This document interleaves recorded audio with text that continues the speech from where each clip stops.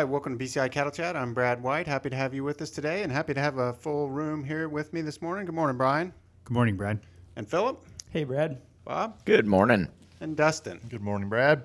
We're happy to have everybody here because we're going to talk about several topics that are relevant to you. We're going to talk a little bit about some of the information that came out of the Economic Research Service about how farm size is changing.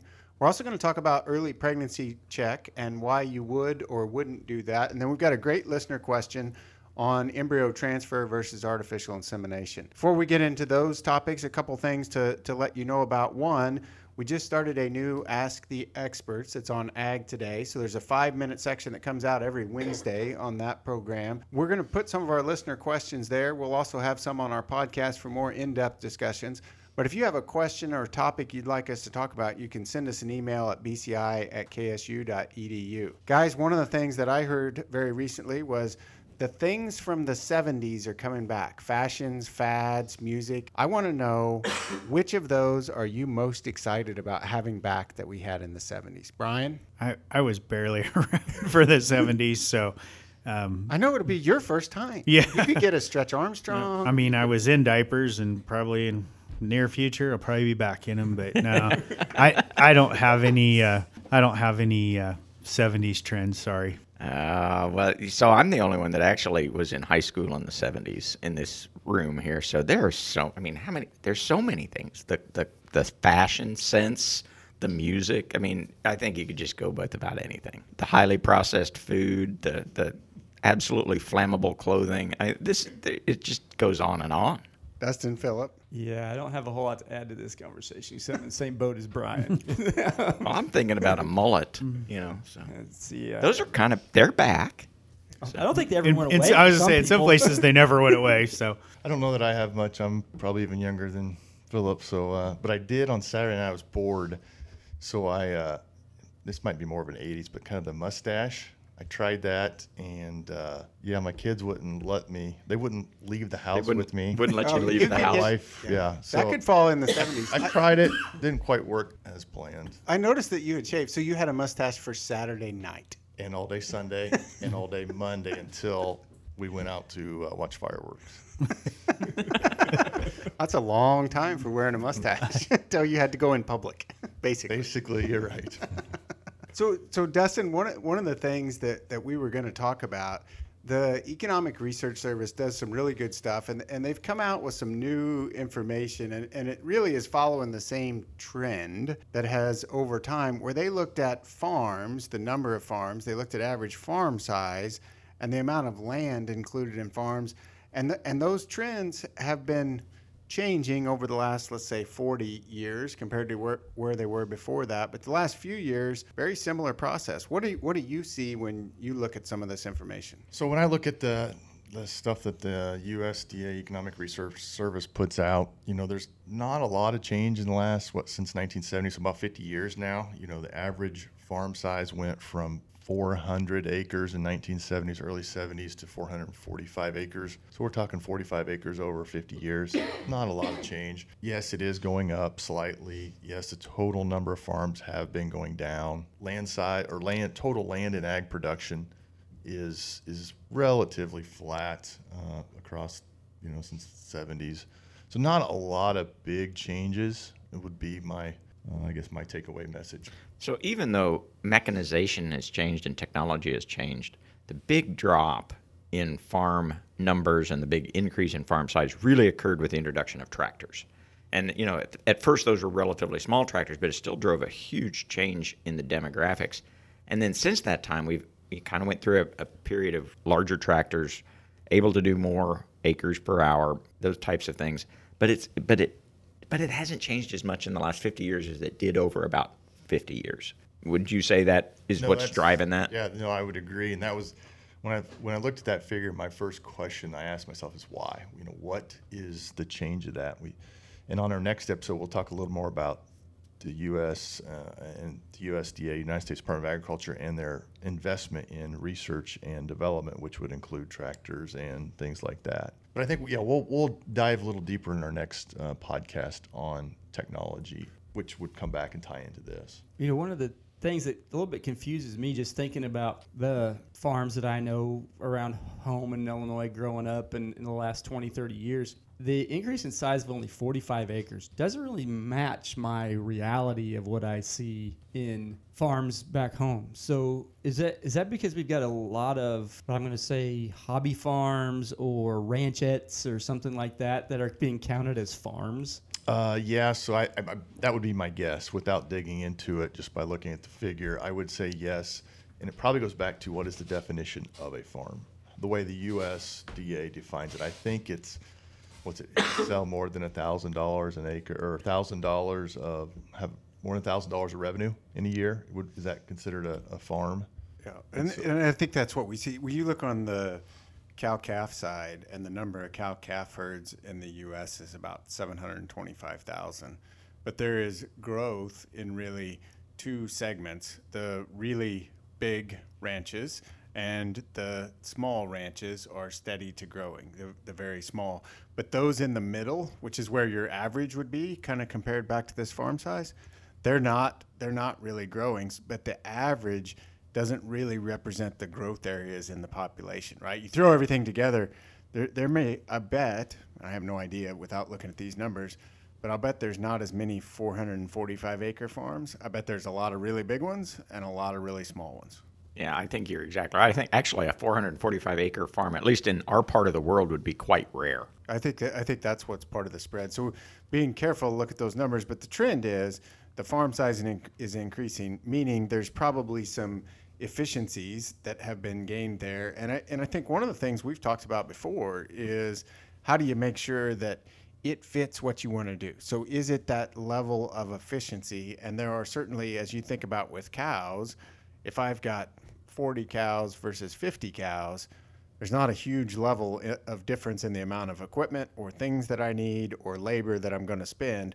So find out where those labor size units or equipment size units are, and that's how you make your adjustment. Because I think that's what you're getting at, Dustin, with some of the technologies and efficiencies. Yeah, no, that's exactly it. And so I think some other things driving, again, kind of related back to this technology, there's probably a lot more opportunities for off-farm employment is also happening probably in the 1970s, which is also driving some of those lines, those figures there. See, you keep going back to the 70s. You can't. I know, it's all about the 70s can't today. Stay out of the 70s. So, excellent. Well, we'll follow up next week with some further discussion on some of the research that's ongoing in that area and some of the funding. Next topic, and this is one that as we go through summer, it's time to start thinking about pregnancy testing the cows. And we've talked before about the value of pregnancy testing, and it really can be a great tool, not just for managing and making sure that our expenses are efficiently allocated, go to cows that are pregnant through the winter, but also from a veterinary perspective, it can be a good diagnostic tool to find out if I've got any problems going on. But I want to talk a little bit about, let's say we've got a spring calving herd and their breeding is in May and June, July maybe. A lot of times we'll preg check those in October, November, December, when they may be at the second stage of gestation. Bob, you have advocated early pregnancy checking or checking them maybe when they're pretty early in gestation. Maybe first define it, and then let's talk about some of the pros and cons. Well, one of the reasons to think about doing an earlier pregnancy check is to be able to more accurately identify when cows became pregnant, not just whether or not they became pregnant, but actually when. And the earlier in pregnancy that you are, the more there are differences, meaning that a cow that is 50 days pregnant will palpate or ultrasound very differently than a cow that's 80 days pregnant, so those 30 days. But then if I take that out farther, and a cow that's 130 days is going to be really, really similar to a cow that's 160 days.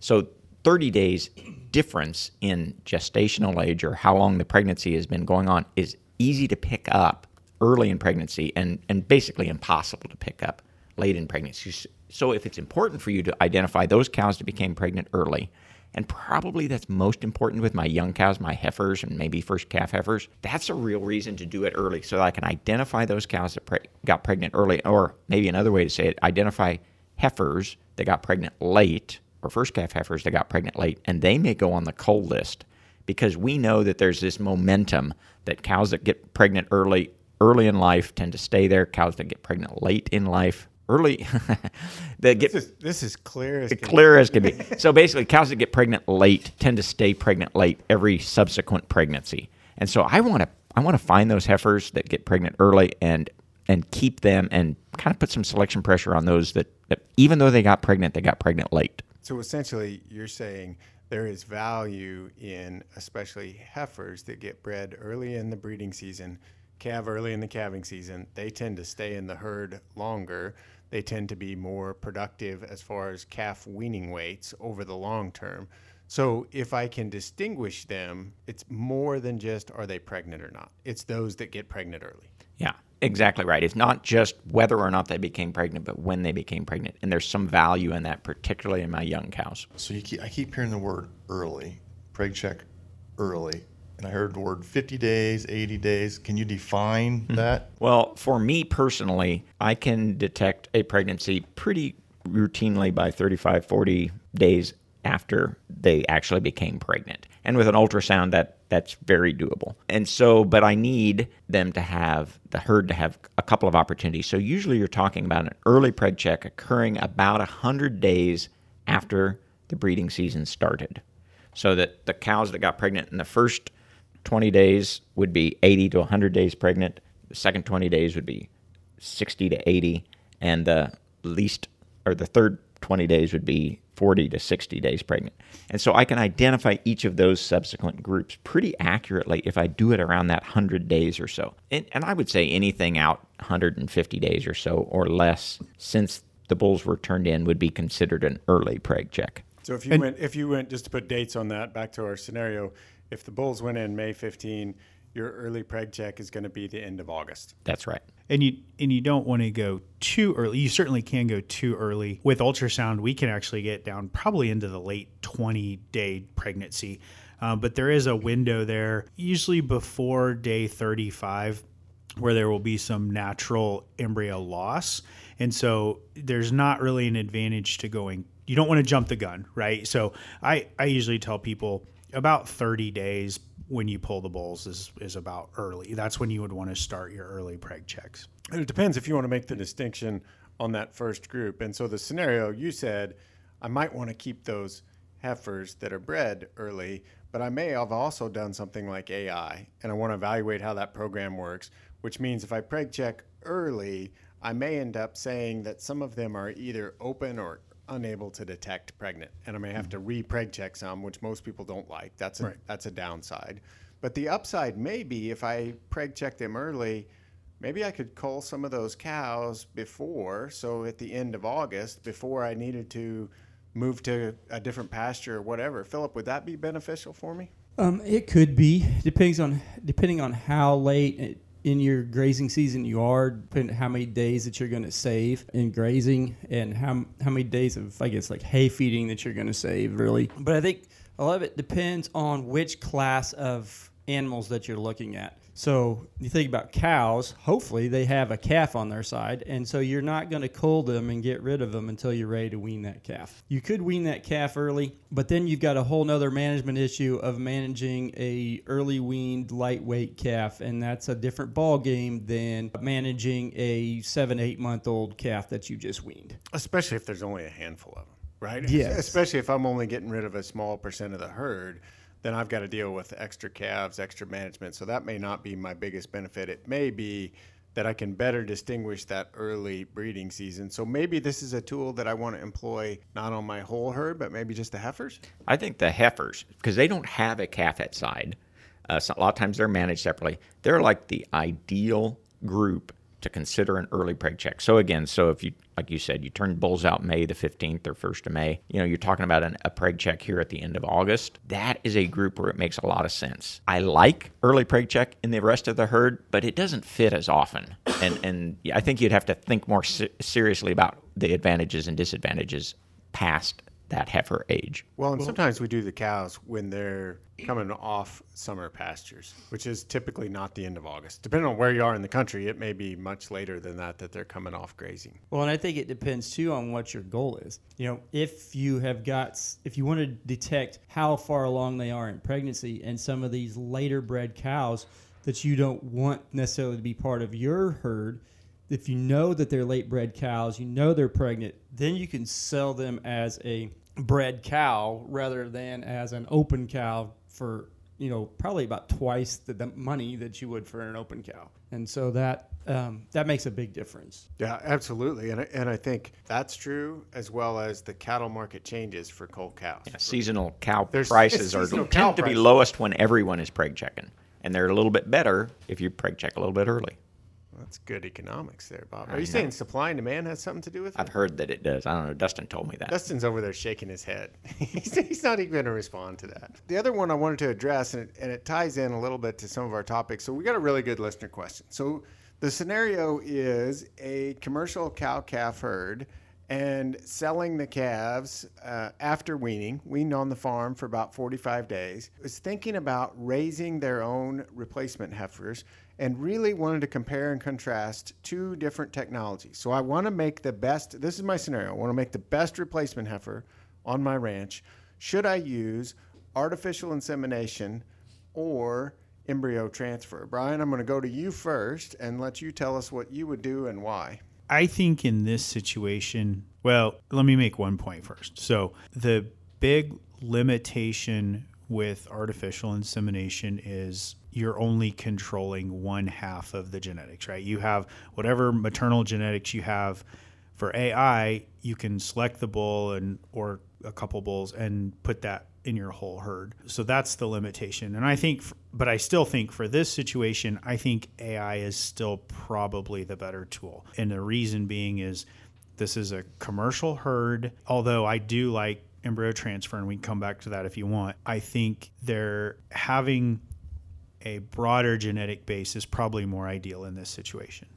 Well, I'm going to just throw out a couple of things of this is a great success area where technology has really done well in as far as it works. So artificial insemination in beef cattle using frozen semen has been around a long time. It depends on where you want to start it, but by the 1940s, we were getting pretty good at artificial insemination with frozen semen. And so the technology works. And in beef cattle, which is different than some other species, our success rate to a pregnancy is just as good as a live bull.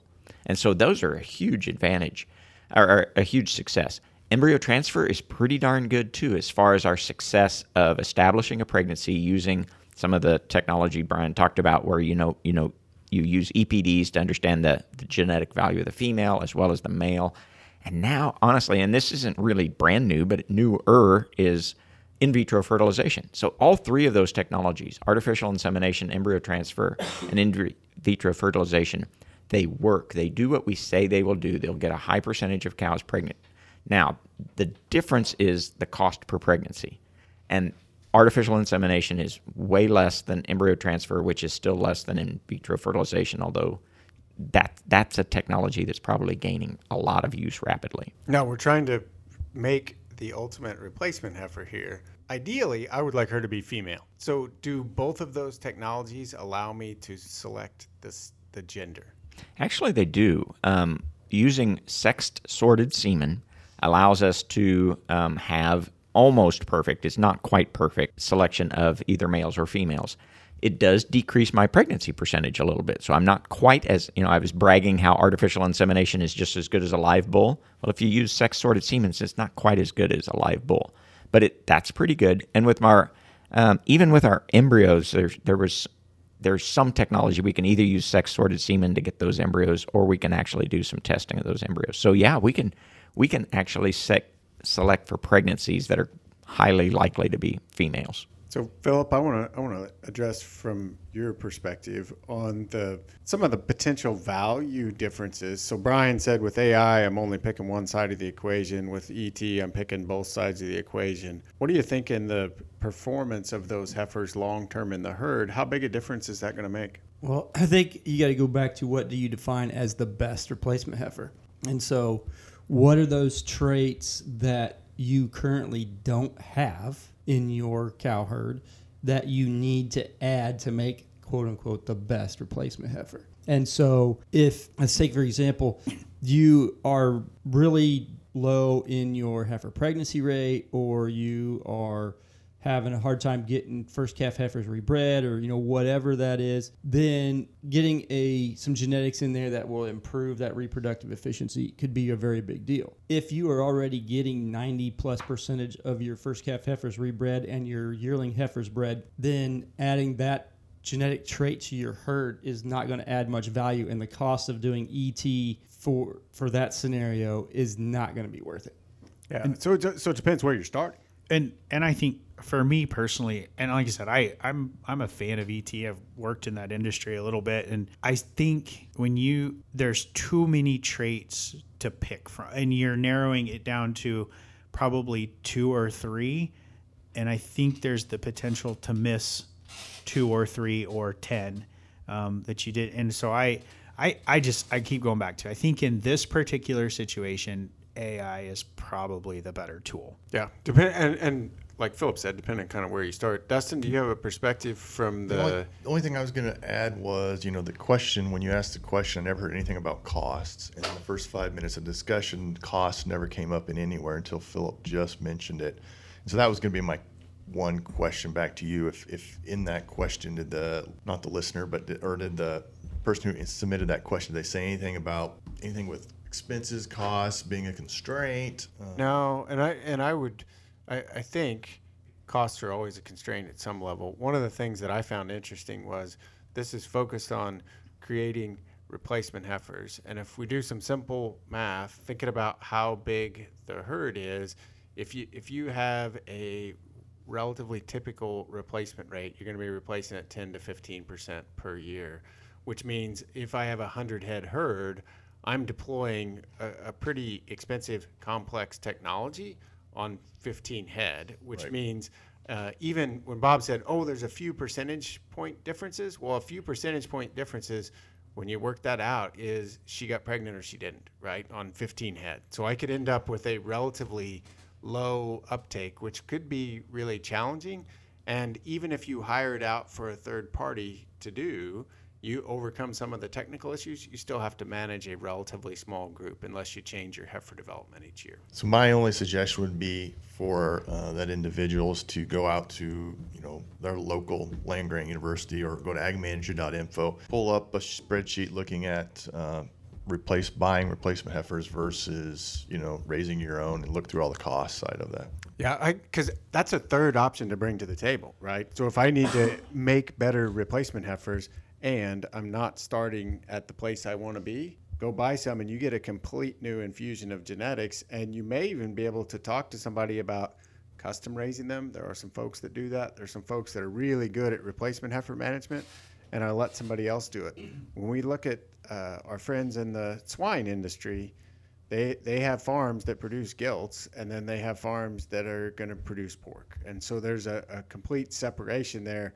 We often don't do that in the beef industry, and maybe there's times that might make sense, although all of us think that I can make my heifers just the way I want them, right? So certainly something to explore. Thanks for joining us today, and you guys had good answers to the questions. As always, if you have questions or topics you'd like us to talk about, you can send us an email at bci@ksu.edu.